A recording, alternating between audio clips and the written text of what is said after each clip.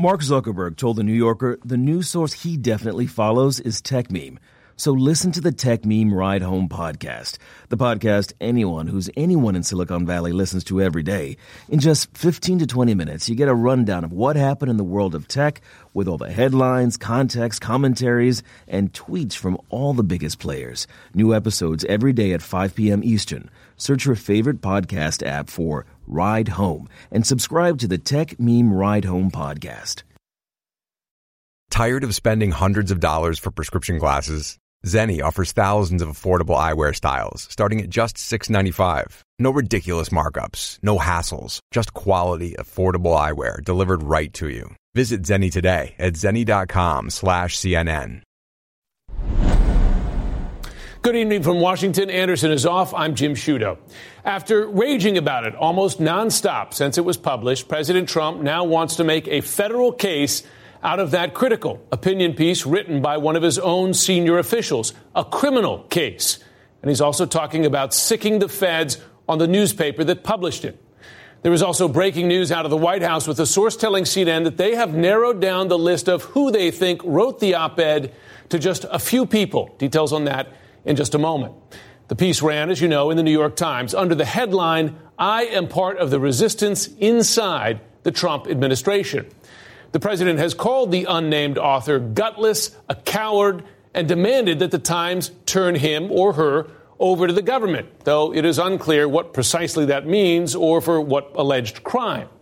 He has suggested that this essay amounts to treason, which by definition, of course, it is not.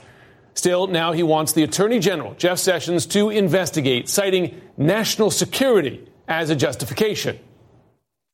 Yeah, I would say Jeff should be investigating who the author of that piece was, because I really believe it's national security. We're going to take a look at what he had, what he gave, what he's talking about, also where he is right now. Supposing I have a high-level national security meeting, and he has got a clearance. You know, we talked about clearances a lot recently. And he goes into a high-level meeting concerning China or Russia or North Korea or something. And this guy goes in. I don't want him in those meetings. Keeping them honest, that is his privilege. He is the chief executive, and the author works in the executive branch. The president could, if he likes, simply fire whomever it is, because clearly a president, any president, ought to be able to trust the people who work for him or her. And yes, what this senior official wrote obviously says a lot about dysfunction at the White House. What this official did not do, however, is reveal or even hint at revealing even a shred of classified national security information.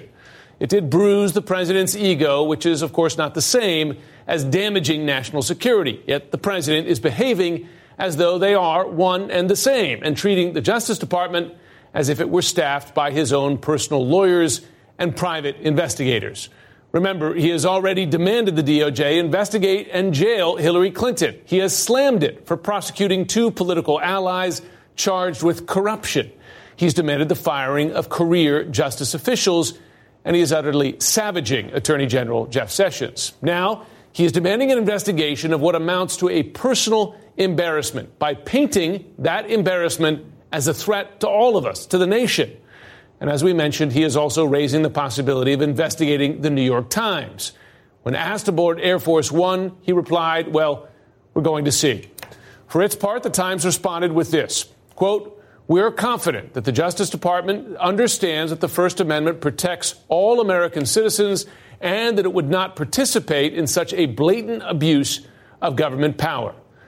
The president is due back shortly at the White House after a swing through the Dakotas. CNN's Jeff Zeleny is there for us tonight with new reporting on what we mentioned just at the top of this broadcast, and that is the White House's drastically shrinking list of possible suspects in this op-ed whodunit. So, Jeff, what's the latest you're hearing about how they're narrowing this down?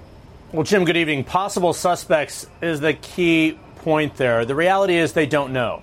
But they do believe that they are narrowing down the list of possible people. The president, we are told, believes it's someone from the national security apparatus. When you looked at that, the substance of the op-ed in the New York Times, much of it was focused on foreign policy.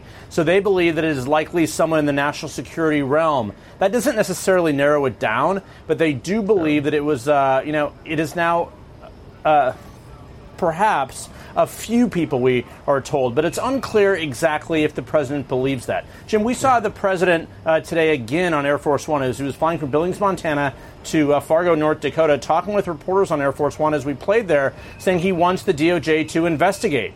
He wants this to get to the bottom of this. But the point here also, the president wants people to focus on the mystery of it all, the whodunit of it all, rather than the substance of these claims, that he is unfit for the presidency. So that is what the White House all day long, in their pursuit of trying to find who it was, they want to focus on the mystery, not the actual symptom of the problem, Jim. So if in that vein, Jeff, and forgive my skepticism, if the intention here is to distract from the alarm expressed in this op-ed by creating a sort of mysterious whodunit here, do we believe that the White House has actually narrowed down this list, or that perhaps that's a message that they want to get out, or that they want to please the president, give the president the impression that they're getting closer? Well, that is a good question. I mean, certainly we know that aides do want to please the president. We know that aides like to keep him in check. That is what we've learned at the end of this long week here from the Woodward book, from this op-ed, that there are people inside this administration who try and sort of make him happy, control his temper. So perhaps that's what this narrowing down of the list is, or perhaps they actually have a finger on a few people who may have done it. But the reality here is the president clearly wants... he's not happy. The reality is at the end of this week, with the Woodward book and this, he thinks his communications team, Bill Shine leading that, of course, the former Fox News executive who is now here at the White House, he is not pleased by how all this has gone. We're even hearing at the end of this week that the president is kind of musing he would like Hope Hicks back. Of course, she is the longtime aide to this president who he trusts a great deal, who left some time ago, but this is not a problem of staff, Jim. This is an issue about the Oval Office and the president. So throw out all of the drama of who did it. The reality remains the same about, what's actually going on inside the White House here. So who knows if we ever actually get the name of the person. The Department of Justice did not exactly signify that they're going to go knee-deep in this investigation. One thing the president didn't say, what crime did this person possibly commit? Yeah. So that, of course, would be hard to investigate if there's no specific crime, Jim. Yeah, and if the president's already upset with Bill Shine, shows you how short the honeymoon period is for new hires in the White House. We know that to be the case, right? Can be measured in hours. Jeff Zeleny, thanks very much. And to Jeff's point, with all the talk about the mole hunt, we don't want to lose sight of the message that this official was sending. That, after all, remains the most important, the most troubling part of this story. So in that spirit, here are a reminder, a few key passages. Quoting here, the root of the problem is the president's amorality. Anyone who works with him knows that he is not moored to any discernible first principles that guide his decision-making. Moving on, meetings with him veer off topic and off the rails. He engages in repetitive rants, and his impulsiveness results in half-baked, ill-informed, and occasionally reckless decisions that have to be walked back. And this... Given the instability many witnessed, there were early whispers within the cabinet of invoking the 25th Amendment, which would start a complex process for removing the president. But no one wanted to precipitate a constitutional crisis, so we will do what we can to steer the administration in the right direction until, one way or another, it's over. Joining us tonight, New York Times White House correspondent Maggie Haberman. Maggie's, of course, also a CNN political analyst. So is the legendary investigative reporter Carl Bernstein. Maggie, if I could begin with you. Listen, the president here clearly wants to find out as quickly as possible who wrote this op-ed. CNN reporting that the White House at least says it has narrowed down the list of suspects, similar to your reporting from last night. I'm just curious, what have you been learning about that? And do you believe that they're actually narrowing down this list, or, as Jeff was saying earlier, trying to distract from the message of this op-ed? I don't even think it's trying to distract from the message of the op-ed. I think they're trying to please the president. And I think that the president is incredibly focused on who this could be. He has raised the question of treason, as you noted, not just publicly, but in private conversations with several people. It is not treason, to your point, for a variety of reasons. But look, I think that you are seeing, as we often see, the split between this president and and the presidency, not just in the fact of what this op-ed writer was saying, but how everything has unfolded since. The president wants DOJ to do something that DOJ is almost certainly not going to do, and it's not because of Jeff Sessions' issue with the president. It's because there is nothing for DOJ to do. Certainly toward the newspaper, they could look and try to find things within their own administration, but it's really hard to show what national security interest was breached here, number one. Number two, I think that there have been all sorts of instances of administration officials over the last 2 days who have privately said, they want to just move on from this. This is a distraction. They don't want to deal with it. For Trump, it gave him something of a target to swing at. And so I think he's actually not, in reality, not that upset about it. In a weird way, it is better than the Woodward book for him in terms of something to swing at. Most people in his White House feel like, from what I have heard, this op-ed describes something that they have been living for 20 months. Most of them either have become numb to it or desensitized. Some of them, very much believe in what the president is doing and don't like it that there are people who are working against him in one way or another. And they would like this to just move on. I'm sure they would. You heard similar advice from Lindsey Graham publicly saying he'd like the president to move on. Carl, what's your reaction to the president today saying that Attorney General Jeff Sessions should investigate, uncover the identity of this senior official? He uses national security as a justification for that. There's a lot of precedent here where the president's ordered a lot of investigations and so on that never happened. Is the president sincere about this, or is this something of a show?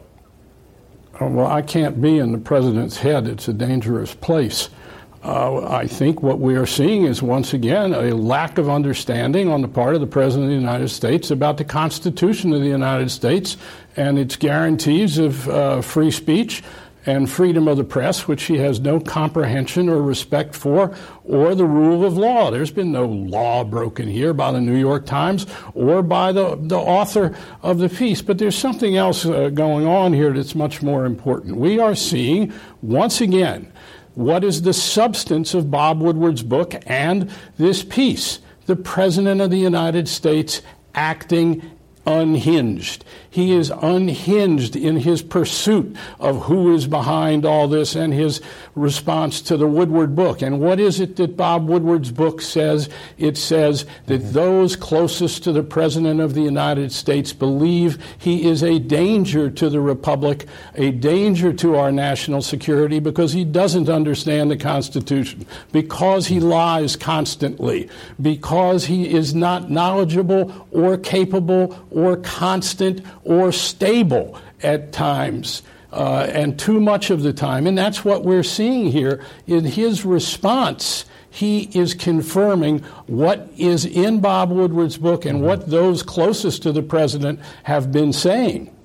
Yeah, one of the ironies, right, is that a lot of the behavior is exactly as described. Maggie, according to your reporting, there's even been talk of doing lie detector tests, having senior officials sign sworn affidavits. Is that a reality? I don't believe it is a reality. I think that what it is again, I think it's an effort to try to show the president that they're doing something. Look, I could be wrong, and that could end up happening, and that will obviously be, I think, create quite a backlash if that does happen. Again, I don't think it will. I think the counsel's office is somewhat concerned about how they are discussing going forward with this, or had been. But again, there is a divide within the White House, within the West Wing, about exactly what they should be doing in regard to this. It's also, you had the president out there last night at a rally in Montana where he was going on for some time about the op-ed, and it seemed pretty evident from the crowd's reaction that this was not a pressing issue for them. For the Republican Party, they are heading into a midterms where this is not what they want to be talking about. It is a terrible climate. It is a terrible climate in large part because of the president's behavior, because of his inability to stick to a script, because of the constant falsehoods and lies, because of all of the investigations, because of all of the things that Carl just mentioned. And this is not where anyone wants the focus to be. And he just can't get off of it. Again, I think something else will happen next week that will get him there. On the other hand, Bob Woodward's book actually hits the shelves next week, so that might be what happens. Yes, good, Carl. I don't want to overdo the comparison to Deep Throat here. Of course, that was a source during Watergate over many months, a senior official. But at least the parallel of the whodunit, and of course, Mark Felt, who eventually revealed to be the Deep Throat source. That took decades. Do you see parallels here between your experience then and this kind of whodunit going on now? It's not the whodunit aspect that's so parallel. What's parallel is the messenger. In both cases, the messenger of the op-ed piece and those dozens and dozens of people who spoke to Bob Woodward, like Deep Throat in Watergate, Deep Throat was saying, we have a criminal president of the United States. He was confirming information that Bob and I had obtained elsewhere. He didn't give us that much original information, but he confirmed the picture that we were obtaining of a criminal president of the United States who was a danger to the republic. And indeed, what we're seeing now is dozens of people who have spoken to Bob Woodward in his book, Fear, saying the president of the United States is a danger to our very national security. And what people in this country really need to come to grips with is how extraordinary and dangerous this situation is in the substance of what these people are saying. These are people who came to work for Donald Trump because they believed in him, just as people went to work for Richard Nixon because they believed in him. These aren't Trump's enemies. These are people who were absolutely committed to him, and now, having worked with him for 2 years, they are saying he is a danger and we must protect the country from the President of the United States. I was just reading a passage in Bob's book. There's a scene in which Jim Mattis, the Secretary of Defense, organizes a meeting in the so-called tank at the Pentagon, secure room, so that he and others can brief the president on what they think he desperately needs to know because he's exhibited such lack of knowledge. And when the meeting is over, a deputy writes in a document that Bob Woodward has obtained, it seems clear that many of the president's senior advisors, especially those in the national security realm, are extremely concerned with his erratic nature, his relative ignorance, his inability to learn, as well as what they consider his dangerous views. Those are aides to the president. That's what this is about. And you see that consistent messaging. Maggie Haberman, Carl Bernstein, thanks very much and have a good weekend. Thank you. Coming up next, the president's latest thoughts on talking to Robert Mueller and the perjury trap, so-called perjury trap, that he is worried he will get caught in. We're joined by two distinguished attorneys who differ on whether such things even exist or whether you can avoid getting caught by simply telling the truth. Later, former President Obama speaking out in the strongest terms yet against the president and a political climate that he says is just not normal. That and more when 360 continues. Tired of spending hundreds of dollars for prescription glasses? Our friends at Zenni Optical offer a huge variety of high-quality, stylish frames and state-of-the-art optics starting at just $695. You can get multiple frames with this great pricing for less than one pair elsewhere. Start building your eyewear wardrobe from the comfort of your own home at Zenni.com. With the latest trends in eyewear available in hundreds of frame styles and materials, there isn't a better way to change it up for every season. Plus, Zenni offers prescription sunglasses at incredible prices. Visit Zenni today at Zenni.com/CNN. That's ZENNI.com/CNN.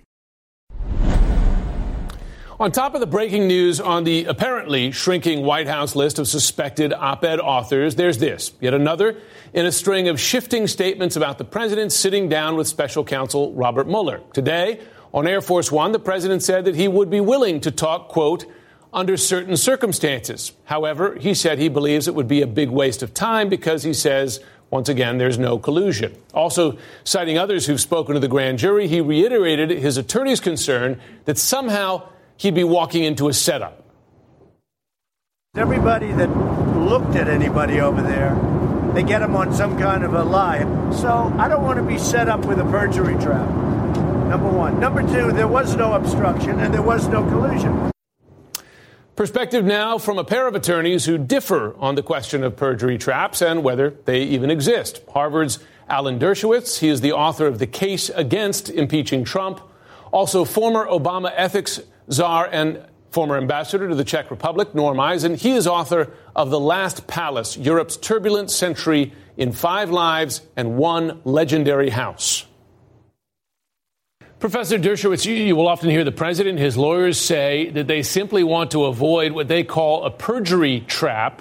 But isn't that a made-up term? I mean, at the end of the day, the way to avoid a perjury trap is simply to tell the truth, isn't it? No, that's why you're not a lawyer, and I have 50 years of experience in representing criminal defendants. I've never other had lawyers have made that point anybody as well, sit down with the prosecutors. let me tell you why I'm a good lawyer. In 53 years, I've never had a client sit down with a prosecutor, and I never will. Why? Because all the person has to do is say something that's true, absolutely true.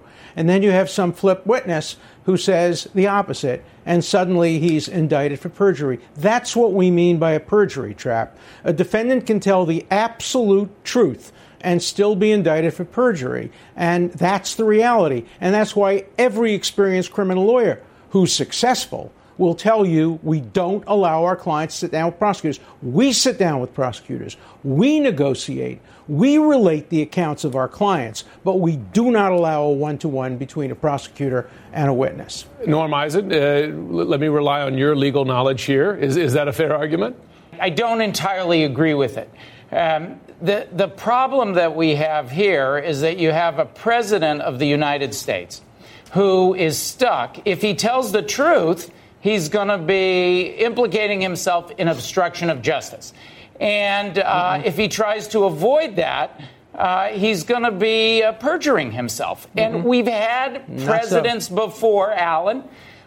We've had presidents before who've been in this situation, and they have talked to the prosecutors.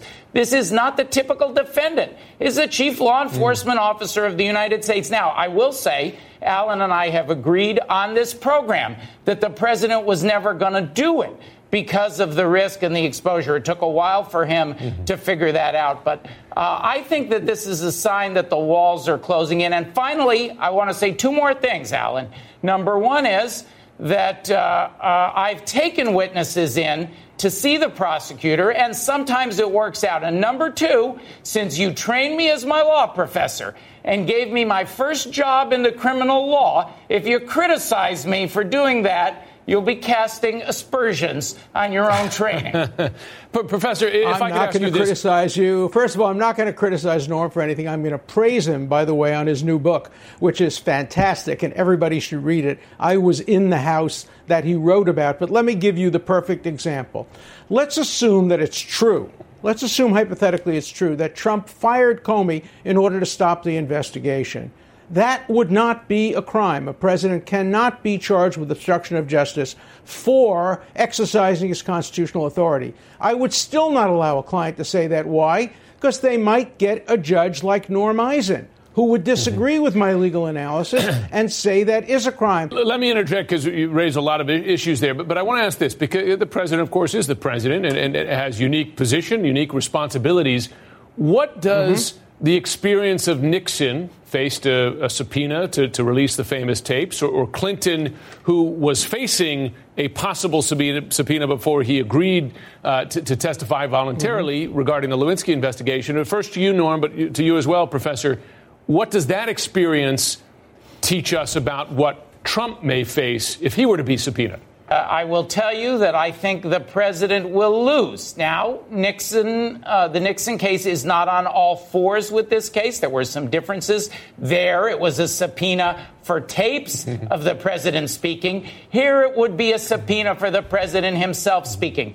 But the principle is the same. It's a principle, and you can trace it in the cases, not just U.S. v. Nixon, but then the civil setting of Clinton v. Jones, that the president is going to be required to answer this subpoena. And it's for the same reason, Alan, the same reason that you're wrong about obstruction. Of course a president can obstruct justice, because in the United States of America, our core constitutional principle is no person is above the law. That's why the president will have to answer this subpoena. Let me tell you why that is a false cliche. Professor, because there are so many legal issues here, and folks at home, their heads are going to explode. But on the question of subpoena, if the president refuses and Rudy Giuliani has been all over the place about this. If the president refuses, do you believe, as Norm Eisen believes, that he'll be forced to testify, that the court would rule in Mueller's favor, in effect?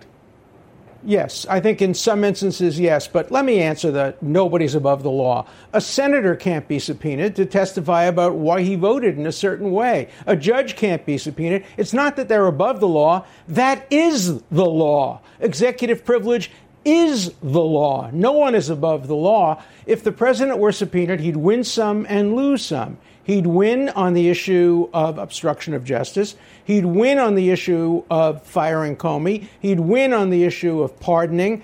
And he'd lose, I think, on the issue of business dealings prior to becoming president. And it would be a close question in the campaign. I would still advise the president not to sit down, take his chances on the legal issues on the subpoena, and he'd win some and lose some. And in the end, he might very well have to testify, and he's not above the law, but the law provides certain exemptions for all three branches of government. Professor Dershowitz, Ambassador Eisen, thanks very much. Thanks, Jim. Thank you. And coming up, former President Obama's rebuke to President Trump and how the president responded.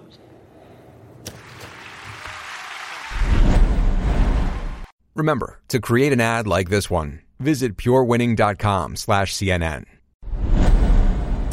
More now on the unnamed administration official behind the blistering New York Times opinion piece and the possible parallels to Watergate whistleblower Deep Throat, who provided detailed inside information that helped lead to Richard Nixon's resignation. So does that history give us any clues about who today's insider could be? I'm joined now by John O'Connor. He is the attorney who in 2006 wrote an article disclosing the true identity of Deep Throat. That was a former deputy director of the FBI, Mark Felt. John O'Connor, thanks very much for joining us tonight.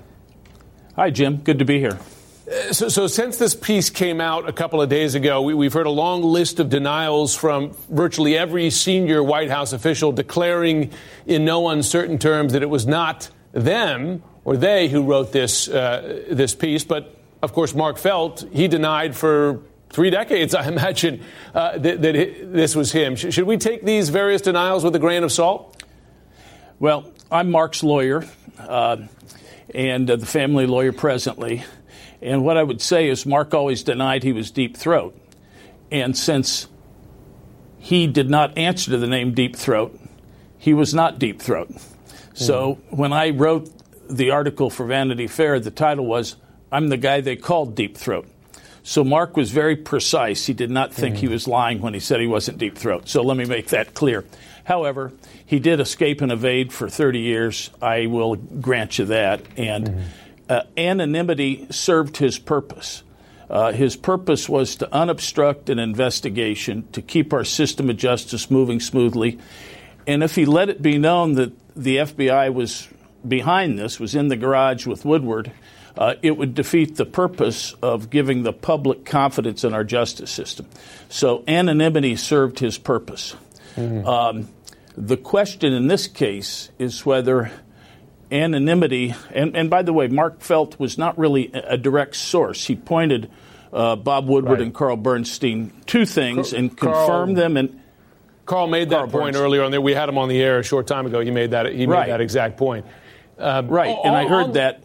On the point, if I can ask you, because anonymity is key to this and part of the debate about this, because even some who support the right to share this message criticize this author for not revealing their identity here. This was something, as you said, that served Mark Felt well. He was able to keep open the investigation into Watergate without sacrificing his connection, without facing possible dismissal by the FBI or firing by President Nixon. Simply put, without him and without that anonymity, Nixon might never have resigned. In this case, do you see any similar justification? I do not. And as I say, Mark was not a source. This fellow's a source. And he said something that's very important. If it is true that there are true 25th Amendment concerns, we should want to hear from him. Anonymity defeats his purpose. It does not serve it. And he is a source, unlike Mark Felt. So I would like, as a person who's a Republican, but I'm very open to whether or not, on the one hand, President Trump is a blustery businessman who goes to the brink, or whether he is unhinged. I want to know that. And it would serve me as a citizen to know whether this person, what his observations were, how credible he is. I've spent 46 years practicing law, evaluating witnesses. Some are good, some aren't. Some are credible, some aren't. And I would like to hear from this person. And I think anonymity disserves the purpose. I do think it is not coincidental. Let me add this, Jim. Carl mentioned this. I heard you earlier. I think the timing in front of Bob Woodward's book, I don't think is coincidental. I think it is meant to be timed in such a way. Maybe they saw been thinking about it for some time and saw the opportunity. I should note that we don't know if this person is actually a man or a woman. But John O'Connor, you got a lot of experience here. Thanks very much for walking us through it. Well, let me tell you this, Jim. I do think I know who it is, if that's important to you. Well, do you want to tell us who your theory is? Yeah, it is John Huntsman, I believe, pretty clearly. By more likely than not, I'd put my money on it. It's John Huntsman. I've been thinking about this for the last couple of days, and I'm pretty clear. I reached the same conclusion. I should note that Huntsman, through his spokesperson, has denied that he wrote this, along with the many other denials. Well, he didn't really. The spokesman, it was a non-denial denial. I don't have the words right in front of me, but he didn't really come out. Number one, he didn't say it. His spokesman did, and he didn't actually deny it. He kind of did some circumlocution. So I would look at that. But all the factors suggest John Huntsman. Well, we'll have to leave an open mind on that because, as I said, we don't have the proof yet. But, John O'Connor, thank you for sharing both your experience and your theory. As we've been reporting tonight, Attorney General Jeff Sessions has come to terms with the fact that his relationship with President Trump will not end well one way or the other. Sources familiar with his thinking tell my colleague Caitlin Collins that Sessions concedes that his relationship with the president has worsened in recent weeks. And perhaps the Woodward book we've been talking about tonight is a reason. In it, the president is quoted as calling Sessions, quote, mentally retarded and a, quote, dumb Southerner. Sessions himself was in Alabama today speaking at a dedication of a federal courthouse in Mobile. 360's Gary Tuchman was in Mobile as well today, speaking to some longtime supporters of the Attorney General. Alabama might have voted for Donald Trump, but really, it's Jeff Sessions' country. I think he's doing a great job. I'm behind him. I really like what he stands for. I like the way he thinks. I like the way he executes. I feel good about it. Folks around here look out for their own. Come here, Jeff. They don't like the way the president is now treating the Attorney General. What would you say to President Trump if you could talk to him about this? I would say, hey, Trump, let's talk about your personal skills with people. Maybe you could be a kinder, gentler Trump, more understanding, more open-minded, and slightly less of a jerk.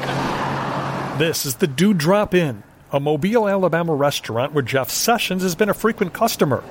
It's full of people who are glad Donald Trump is president, but who are troubled with how disrespectful he has been to Sessions, particularly now with the revelations in the Bob Woodward book. You hear these quotes calling Jeff Sessions, allegedly calling him, quote, mentally retarded, and making fun of him as a dumb Southerner. How does it make you feel as a Trump voter? Well, it's upsetting and very discouraging that he would do that, if in fact he did that. So do you believe the book? I'm not sure. In Washington, who can you believe? Who would you believe more, a guy like Bob Woodward or a person like the President of the United States, if you had to put money on it? Honestly. If I was honest, I'd probably believe Mr. Woodward. Jeff is a patriot. He loves this country. Diana Whitehead says she has personally known Sessions for about 20 years, and she says she voted for Donald Trump. The president disparages him, disrespects him, puts him down, criticizes him, makes fun of him. How does that make you feel? Not very good. There are Trump and Sessions supporters here who say it's not a big deal, that this is just Trump being Trump. It doesn't bother me. I don't think it bothers Jeff. You don't think it bothers you? No. Mr. Attorney General, can we ask you a question? We couldn't find out if the Attorney General is bothered, because he did not take reporter questions at the dedication of a new federal courthouse in Mobile. But the strange relationship with the president certainly bothers a great many people in this city where Sessions lived and worked. I'm surprised that Jeff Sessions ever really got involved with somebody of that low character. The Attorney General has plenty of support here, and a lot of people wishing Donald Trump would join them in that. Gary Tuckman, CNN, Mobile, Alabama. A quick programming note for this weekend. Tune in for the inspiring story of the life and career of Supreme Court Justice Ruth Bader Ginsburg. The CNN film RBG airs Sunday night at 8 o'clock. And breaking news now, former Trump campaign aide George Papadopoulos was sentenced to a short prison term today for lying to federal investigators about his contacts with individuals tied to Russia during the 2016 campaign. Coming up, I'll speak with CNN's Jake Tapper, whose exclusive interview with Papadopoulos is part of a CNN special report later this evening. I'm Andy Katz from March Madness 365, and on this edition of our show, I'll be joined by Syracuse's Tyus Battle. I've been just trying to improve all facets of my game, just being able to be more offensive, throwing the ball different ways, shooting the ball, I think that's improved, and just my playmaking ability as well. Subscribe to March Madness 365 now at Apple Podcasts and Spotify. Speaking today to college students in Illinois, former President Barack Obama called voting the antidote to what's going on in Washington today. He rebuked President Trump by name, including on his reaction to white nationalist violence in Charlottesville. And he told his audience that they are coming of age in a time when progress is facing a backlash. It did not start with Donald Trump. He is a symptom, not the cause.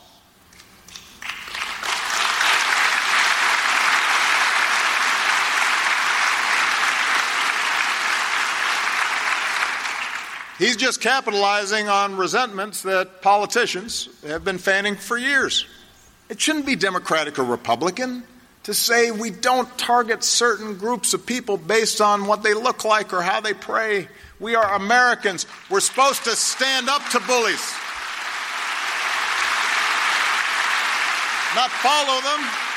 And we're sure as heck supposed to stand up clearly and unequivocally to Nazi sympathizers. How hard can that be, saying that Nazis are bad? And if you thought elections don't matter, I hope these last 2 years have corrected that impression. President Trump's response, he told a crowd in North Dakota that he watched it but fell asleep. Joining me now is CNN political commentator, former special advisor to President Obama, Van Jones. Van, thanks very much for joining us tonight. First question, who is the target audience for President Obama, in effect, going on the campaign trail? Well, I think, first of all, let me say, I love that man. I just have to say, I love President Barack Obama. To hear somebody with a full-throated defense of not just liberalism or conservatism, but just of American common sense and decency, it was so refreshing. And I think, obviously, the core for his message, he's trying to get those young voters who usually sit out the midterms to stand up and make a big difference. But I think he's really addressing the core of not of the party, but the core of America, the soul of America. He's bringing out the defibrillator here and trying to bring us back to life in terms of what are we about? What do we stand for? And I thought it was a brilliant speech. He was funny. He was relaxed. But it's necessary. There's nobody else that we have in this party that can do what Obama can do. When in the fourth quarter, you bring out your stars. And the sense of timing, Labor Day is behind us. We've got an 8-week stretch. You bring out Barack Obama, and let's see what happens with these young folks. Let me ask you a question, though. Is that a warning sign for Democrats that the star, if Obama is a star for many voters, is the former president and not one of the likely challengers to President Trump in 2020? It absolutely is. I mean, basically, Barack Obama is like Gulliver standing with, Lilliputians around him. There's just nobody remotely in his league when it comes to gravitas, when it comes to celebrity, when it comes to being beloved by this party. And, we had that problem when Bill Clinton exited the stage, and it took us a while to find somebody. Effectively, the person we found to replace Bill Clinton was Barack Obama. We do not have the successor yet. And so you're going to have a mad scramble. But the midterm election, let's not get past November. The midterm election will be determined by young voters, by people who are irregular voters. If they come out the way that they need to, the Democrats will get the House. If they do their normal thing where they tweet and Facebook and everything else and complain, but stay home, it will be a reward for Trump and the Republicans that the Democrats will not likely recover from. Let me ask you this. The rap on President Obama was that good at campaigning for himself, but not necessarily great for campaigning for others. Is that a fair criticism? And I'm curious what the appetite, even among Democrats, is for Barack Obama today. Well, two things. It is, in fact, just an objective reality. The last several elections, when we didn't have Obama at the top of the ticket, whether you're talking about the 2010, 2014 midterms, or whether you're talking about 2016 with Hillary Clinton, without Obama on the tickets, Democrats lose. That is true. But I think that you now have a hunger in this party to hear forceful, passionate defense of our basic principles, and Obama's the best we've got. In response to President Obama on the trail, Republican Senator Lindsey Graham, he tweeted today the following quote: the more President Barack Obama speaks about the good old years of his presidency, the more likely President Donald Trump is to get reelected. In fact, the best explanation of President Trump's victory are the results of the Obama presidency. First of all, do you think it's a warning sign that the Republicans are welcoming him out on the campaign trail, or is this just Republican talk? Good story, sounds good, not true. The best explanation has to do with, frankly, Russian interference and a whole bunch of other dynamics. But the economic performance of this president is what Trump is building off of right now. Listen, if anybody wants to pick a fight with Barack Obama, they're welcome to do it. I mean, he is as good as you've ever seen on the stump. I think he's energized now. He's been patient, and he's going to go out there. Listen, to the extent that the Trump base needs Barack Obama to get themselves revved up, let them go. But we need Obama and all of our leaders out there for the midterm. Van Jones, thanks very much. Thank you. Coming up next, more on the echoes of Watergate today. I'll talk with the attorney who disclosed the real deep throat. Later, what do Alabamans think of how the president is treating their favorite son and former Senator Jeff Sessions? Fabulous. Hey, it's Howard Beck, and I've got former NBA champion and current Yes analyst Richard Jefferson on Bleacher Report's The Full 48. For me, winning the championship just validated, me from a standpoint of all I ever wanted to do was win. All I ever wanted to do was win on a high level. And so to get that, then it just made everything feel like it was worth it. The Full 48 is now available on Spotify. And of course, you can always listen and subscribe on the Bleacher Report app, Apple Podcasts, or wherever you listen to podcasts. Former Trump campaign aide George Papadopoulos received a 14-day prison sentence today for lying to investigators about his contact with individuals tied to Russia during the campaign. Before sentencing, CNN's Jake Tapper spoke exclusively with Papadopoulos about his meeting with Donald Trump and Jeff Sessions, where Papadopoulos proposed a meeting between Trump and Vladimir Putin. When did you first meet Donald Trump? March 31st. At the national security meeting. There's a photo of you at the table. Candidate Trump is there. Senator Jeff Sessions is there. What was discussed at that meeting in terms of Russia, in terms of meeting with Putin? As far as I remember, it was I who brought up anything regarding Russia.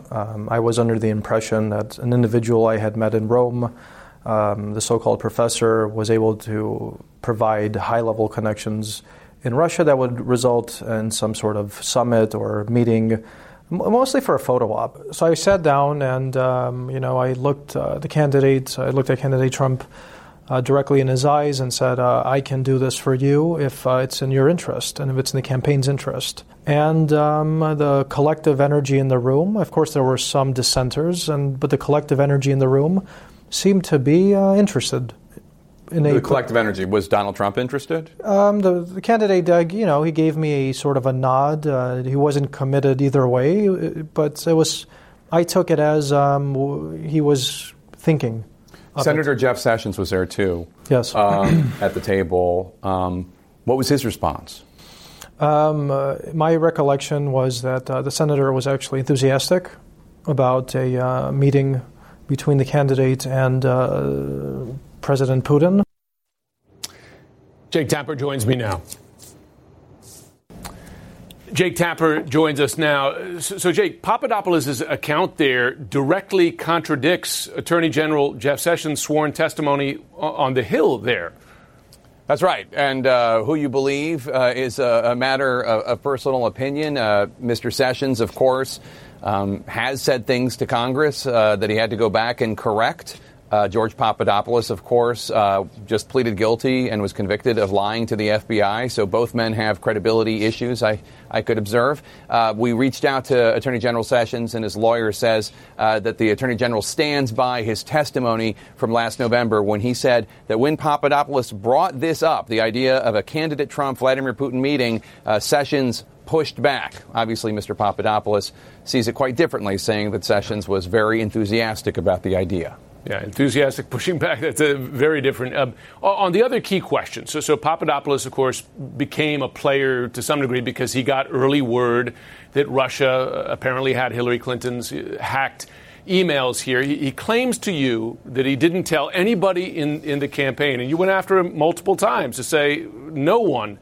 But then he reverted to that old Iran-Contra answer, right? You remember, I do not recall. I mean, as you were listening to him there, did you believe his denial that he told everybody, that he told no one, rather, in the campaign? Well, here are the facts as I see them. One, there is a guy named John Mashburn. He worked on the Trump campaign. He now works in the Department of Energy in the Trump administration. And Mashburn, according to the New York Times, testified before the Senate Judiciary Committee earlier this year that he remembered an email from Papadopoulos that talked about how the Russians said they had Hillary Clinton's email. Now, that said, there has been no evidence that anyone has been able to find that email, and there is no evidence as of now that Papadopoulos' claim that he didn't tell anyone, as far as he can remember, is not true.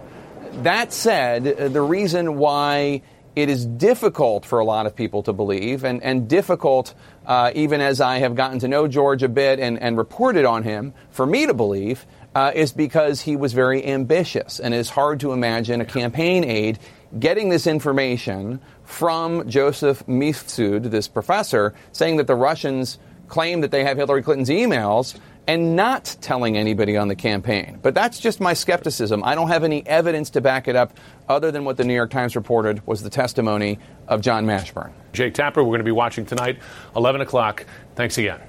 Thank you, Jim. I turn you over now to my colleague Chris Cuomo. Cuomo Primetime starts right now. Are you ready to learn how to build a better consulting or professional services company? Then download the Liston.io show for the best sales and marketing advice so you can deliver your services to the people who need you the most. On the show, I'll be interviewing the smartest people in the industry to share what they know about building a better consulting business. I'll also give you episodes where I tell you specifically how to sell your services with confidence and how to transform into an influential leader in your industry. Your happy clients probably want to help you. It's too hard for them right now. You're asking them to do too much of the selling that you should be doing. Yeah, it's going to move. It's going to change. It's going to disrupt you at some point in time. Your most loyal clients are your most profitable. Ready to learn how other people are building the consulting company you've always wanted? Download the Liston.io show, spelled Liston.io, wherever you get your podcasts. Before you go, we wanted to let you know that we just launched the ability for anyone to advertise on CNN podcasts. You're just a few clicks away from reaching millions of people in a way that you never have before. Advertise for a business, event, or kick off an awareness campaign for your brand. Start today at purewinning.com/CNN. Integrating podcasts into your marketing mix has never been easier. Go to purewinning.com/CNN to get started.